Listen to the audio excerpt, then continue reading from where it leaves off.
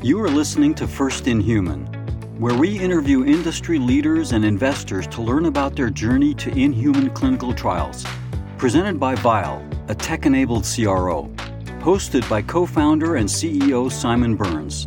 With episodes launching weekly on Tuesdays and Thursdays. In episode 13, we chat with Ameet Nathwani, CEO at Dewpoint Therapeutics. Find out why you shouldn't underestimate the complexity of the biology and the disease as it pertains to global approvals. Ameet, thank you for joining us on First in Human. Glad to be here. Thank you, Simon. Thank you for the invite. It's a pleasure. Well, let's jump in with quick introductions. I'm, of course, Simon, co-founder and CEO of Vial. Ameet, tell us about your background and how did you get to where you are? Great. Thank you. I'm a physician. I'm a cardiologist by training. I'm the CEO of Dewpoint Therapeutics, but before I came to Dewpoint, I'll tell you a bit about it. I was the chief medical officer, chief digital officer in Sanofi on the executive committee. Before that, I actually spent a lot of my time as the head of medical and also the head of cardiometabolic research and development at Novartis, and prior to that in GSK. So I've really got a passion for developing drugs in the cardiovascular space as my primary goal. But I've loved actually the chance to actually do something pretty cool with both digital technologies and just drug development and digital health overall. Your depth and breadth of experience is really remarkable. The number of global approvals, number of programs you've worked on. I'm sure countless biotech founders are asking you what the lessons learned were going through all of those programs. Maybe distill it down. What key lessons, key learnings from taking as many programs as you have through to global approvals? I've been very lucky. So drug development is a lot of probability, a lot of luck. I've been very fortunate with my luck, but success is a lousy teacher. So I'll give you 6 key things that really I've taken away from. I've done over 20 drugs from beginning to end, but I've actually killed more drugs than I've actually developed. So I think it's an important lesson to learn as well. If I just take away from all of the time I've been doing this, which is over 26 years now, firstly, don't underestimate the complexity of the biology of the disease. We think that we know everything by the time we start drug development, and we're just at the start of the journey. And usually when things go wrong, we just realize what we didn't know before. So actually, that's one of the first things that I take away. The second thing is really kind of paying attention to the little details. It sounds trivial, but when we're introducing a brand new innovation into a brand new healthcare system, and you haven't innovated around the healthcare system itself, something that we should talk about in terms of virtual trials and decentralized trials and things as well. But if you're building an innovative drug, but you're just introducing into an old system, the likelihood that that's going to actually give you the benefit and you're going to make errors along the way are pretty big. So I really think that those details are really kind of important to fix early on. The third one is just being bold. In many of the trials that we did, people were trying to, in committees, large companies tend to be reductionist in risk. They always want to reduce the risk because it's such a high risk business anyway. But if you're not bold, your innovation will never really get to the acceleration you believe. So I'm a big believer in if it's a great idea, then it should stay a great idea and you should really be confident and you want to exploit it. And if it really doesn't pan out, so be it. But at least you've given it its best shot.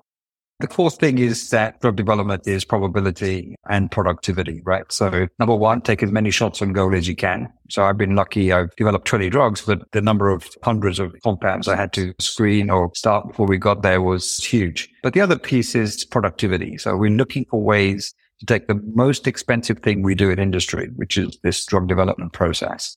It's incredibly expensive. It's laborious. It's time consuming, and make it more efficient. So really look for everything that you can do to make it efficient and decrease that cost, increase the speed, and increase the precision of what we do. The fifth thing is just make sure you talk to experts all the time. I was lucky that I set up a committee of 10 of the best cardiometabolic experts in the world.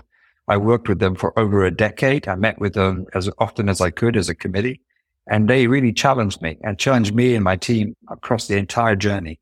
And we never could settle for mediocrity because I'd have to face my 10 folks on a regular basis. So it was like, do your best at all times. And the last one is something that we're here to talk about today, which is don't be afraid to adopt technologies. The problem with drug development in big companies is it's a pretty industrialized process. So they tend not to want to innovate too much because, it's a high risk business. People have got institutes across the world doing these things, day in, day out, and it's a machine. But when there's a new thing you could do, it tends not to be adopted in big companies. And so just use technologies zealously in this because that's the new world. And you try to project the use of your drugs almost 7-8 years out. So technology is going to become embedded. So use it as early as you can. Those are some of the key lessons. I'm sure you could spend hours just on that alone. Let's talk about technology and technology's increasing impact in all things drug development and discovery. You had an amazing purview of seeing really everything over the course of several years. Give us a sense of what surprised you the most. We got to see decentralized trials come to the fore, machine learning AI approaches, several different approaches. What caught your eye most and what was most surprising? Well, when I was in Sanofi, one of the biggest things that I was privileged to do is I looked at the entire process end to end in pharma, from drug discovery right through to the commercialization. But if I just take the drug development piece alone, the technology pieces that we were playing with at the time have now started to become more widely used. So decentralized trials, virtual trials, however you want to call it, tokenized trials. That's here to stay. It was just that we were just at the start of the journey between the pre-COVID times. And what was fantastic is that when COVID came along, it was terrible for the world, but it was fantastic for the innovation in drug development. What we saw is this rapid shift into telehealth, massive adoption of wearables, massive adoption of decentralized trials, because the entire industry came to a halt in doing clinical trials. So the conservatism that we used to experience just literally disappeared in a very short space of time. And actually, what I loved about it, physicians got on board, the pharma companies got on board, the technologies really stepped up to the mark and were tested. The regulators came on board and said, we're going to help you to do this because it's really important, and actually try and facilitate that. And we saw all of the different approaches in analytics and everything else as well. Now, that was great because we've now got into, even we've seen the burgeoning of telehealth as its own practice within physicians and everything else. So the whole healthcare system also pivoted at the time. But alongside this, one of the other pieces that we were working on was this whole digital therapeutics. And you now actually prescribe digital tools to actually make people better. We have the cusp again of a number of these really starting to escalate. Can you combine drugs and digital technologies together to kind of, improve outcomes for patients? I think that was in the early days, but now we're getting to see much more of this. It's almost a precision medicine approach where you use technology instead of genetics to improve individual patient care. And I think that's just wonderful because you can actually do that in virtual trials, so I think it's wonderful. The use of real world data and actually now synthetic arms. I think real world data was been present, but I think this whole field has moved on now. And we're seeing real world data used in earlier phase trials. We're seeing it as long-term use of these for really characterizing benefit risk of drugs. And the beauty about that is you're now able to do it in a frictionless way with physicians, patients at home, long-term care. And I think we're still at the early stage of using synthetic arms more effectively. Once people start to actually get tokenized or digitized so that their data is accessible, then developing control arms, which are truly in silico, will become much more normal. And you'll take away the ethical issues of using placebo in diseases where you don't have to, because you've got very, very good detail, high precision on how the disease is actually behaving. And you have that data densely. So those are things that most excite me. I think that the world of trials is fundamentally shifting in the right way, which makes it better for physicians, patients, and also healthcare systems. So going from your big pharma experience, you're now CEO of a biotech company, a rapidly scaling biotech company, but still a much, much smaller institution than you came from. Walk us through that transition. How did you go about starting your own company, and how did you go about leaving big pharma for biotech? First off, the transition has just been wonderful. I've always enjoyed my time in pharma because the potential to really have a big impact globally across many diseases has just been very high. But, there's always been things nagging me. The first things were that pipelines in big companies were becoming more incremental in their real impact. And I was looking for something truly disruptive. And then drugs were becoming more complex. They were becoming more expensive. They were addressing smaller populations and weren't really reducing the cost of burdening healthcare, which is one of my kind of big areas of passion. So when I saw the Dewpoint approached me about the opportunity to pivot into biotech, where most of the big ideas were coming from, this was really beguiling because this was a big idea. It was the start of COVID, and really the opportunity represented the convergence of the most cutting edge biology together with the opportunity to embed technology at its outset, then applied to big populations with affordable technologies like small molecules, right? So this was just a privilege for me to do. So that's what really excited me. And I think that trying to build what is a multi-science approach, so it's physics, it's biophysics, it's computational chemistry, it's material science, all kind of embedded into one, together with AI, is just a chance that's too good to miss out on. Yeah, it feels tailor-made for you in a way. Yeah. So you closed your Series C not too long ago. What advice do you have in running a fundraising process, in going out to the biotech venture market? Maybe take a turn specifically in today's market. What nuances should biotech funders do? Yeah. So I was fortunate that as I was closing, the market was spiraling as I closed Series C. So I was very lucky that I just got in before the whole thing really was imploding. So I just got out before the nadir. Well, the good thing is, at least during COVID, I could do all of my investor calls, and I had over 400 virtually. Can I double check? You said 400. 400. Yeah, I did 400 investor calls. Yeah, That's remarkable. it was a year, and the reason for that was, there's a lot of education with the brand new science, which is cutting edge. And then as the market started to spiral, people got a bit anxious about it. So we had to kind of do lots of repeated calls with folks. So it was a lot of calls over a year, but I could do that virtually. So that was a good thing.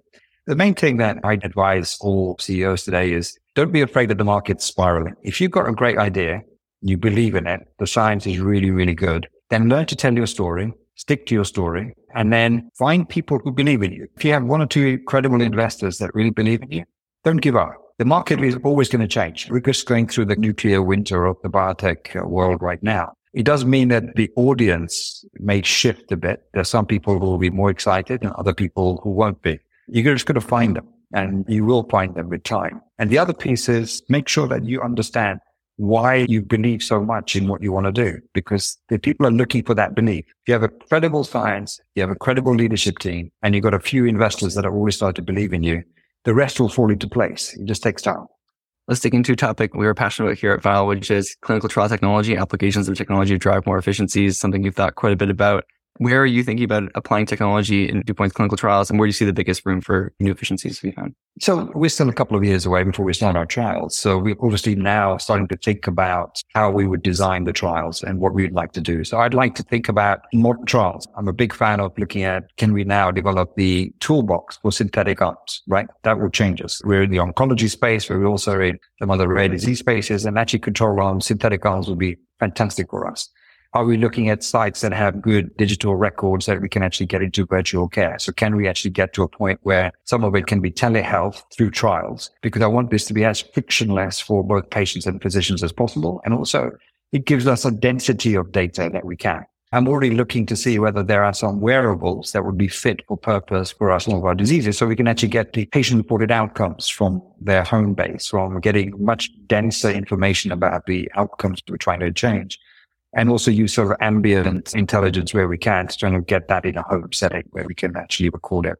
So I'm already starting to plan those, and we'll be looking to find sites that have that capability and find physicians who are actually interested in doing it that way. But it'll take us 2 years or more just generating some of the insights to make sure that we can convince ourselves that that's the right approach, and not take a risk with synthetic arms until we've actually developed the data set that we need to identify.